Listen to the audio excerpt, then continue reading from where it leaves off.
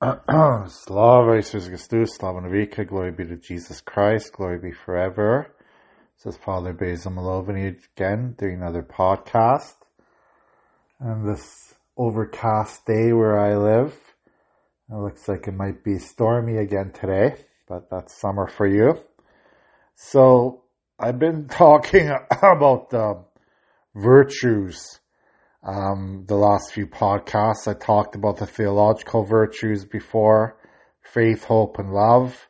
And then I started the cardinal virtues. And I talked about prudence, that is good judgment and common sense. And justice, that is fairness and the desire to do what is right and equitable. Today I want to talk about fortitude. That is the courage and strength to do God's will. Fortitude. So, when we think about the saints of the past, the martyrs of our Ukrainian Catholic Church, of the Christian martyrs in the early times of Christianity, who were massacred and tortured by the Romans, oftentimes the devil tries to tempt us to give up our belief in God, to give up our faith, to save our physical bodies. So in those situations, both of the Ukrainian Catholic martyrs and the early Christian martyrs, the authorities tried to convince these people that if they gave up their faith in God, if they would worship idols, or if they would join in Communist Party, if they would join a different church and give up their church, that they would be saved. And we have to have the courage to always do God's will, even in situations where we are threatened by death, where we are threatened by martyrdom. And if you look at these martyrs, like I talked about, they always chose to serve God right to the end of their life, even if it meant they had to die for it, even if it meant they had to be killed for their faith in Jesus Christ.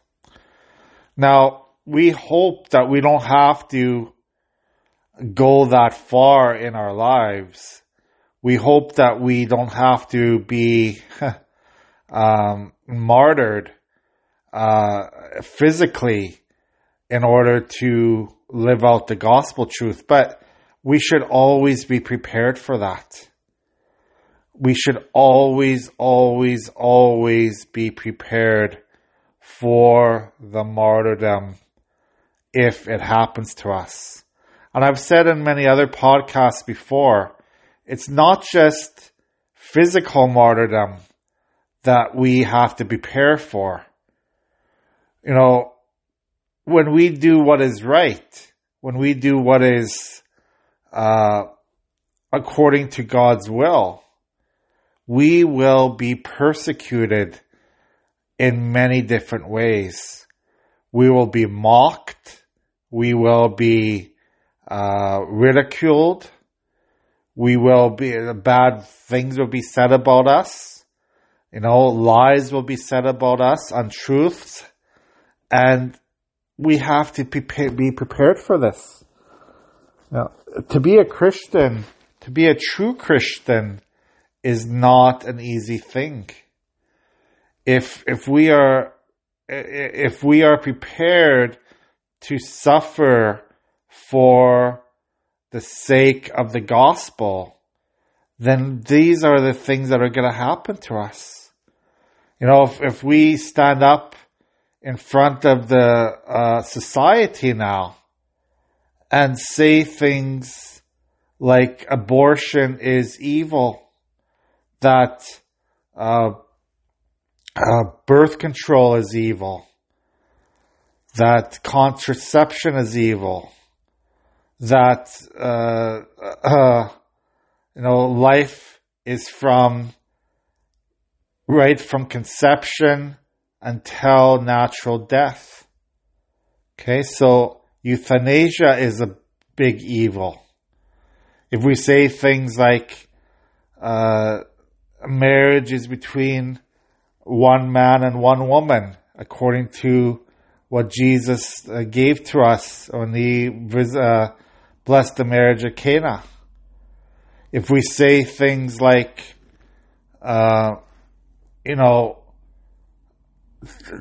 going to church on Sunday is a commandment, and it's a big sin when we miss church for selfish reasons.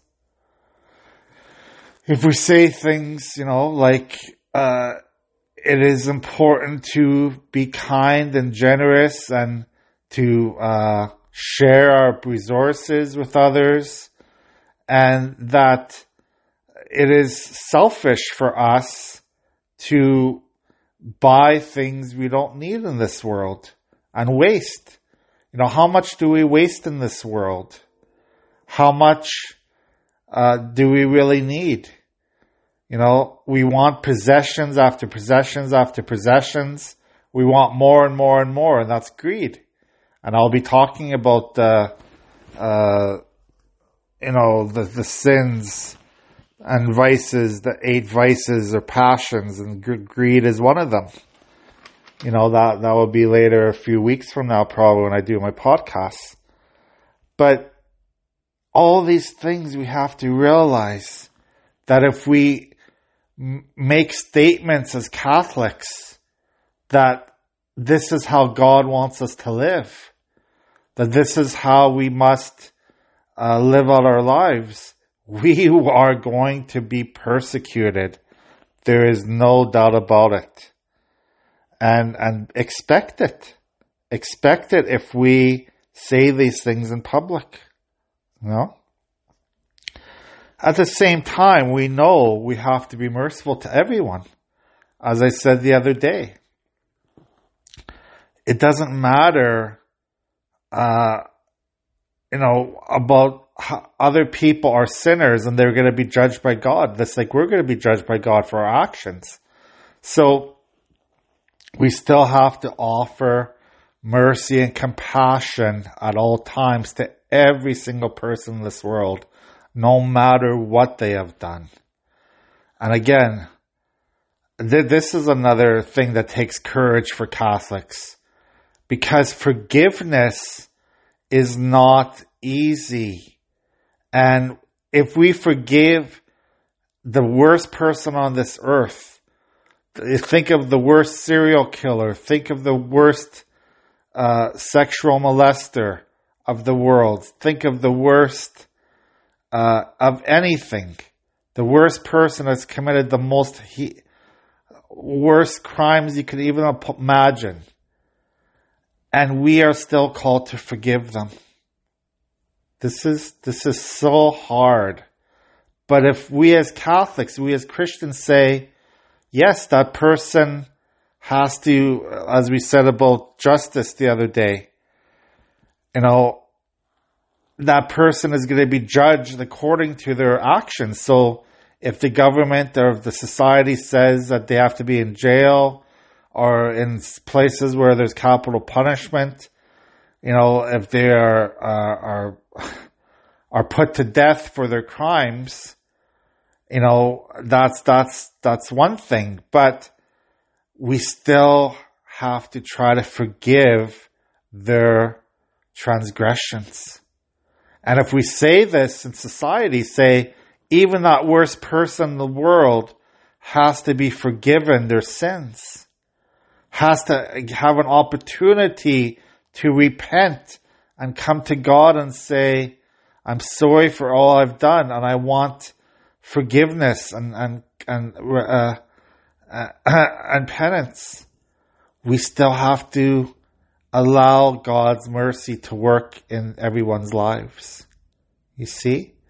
So to say fortitude, this cardinal virtue, means standing up for our Christian beliefs no matter what. No matter what the consequences are to ourselves, we still have to stick up for what is right and true according to God's belief. See what I mean?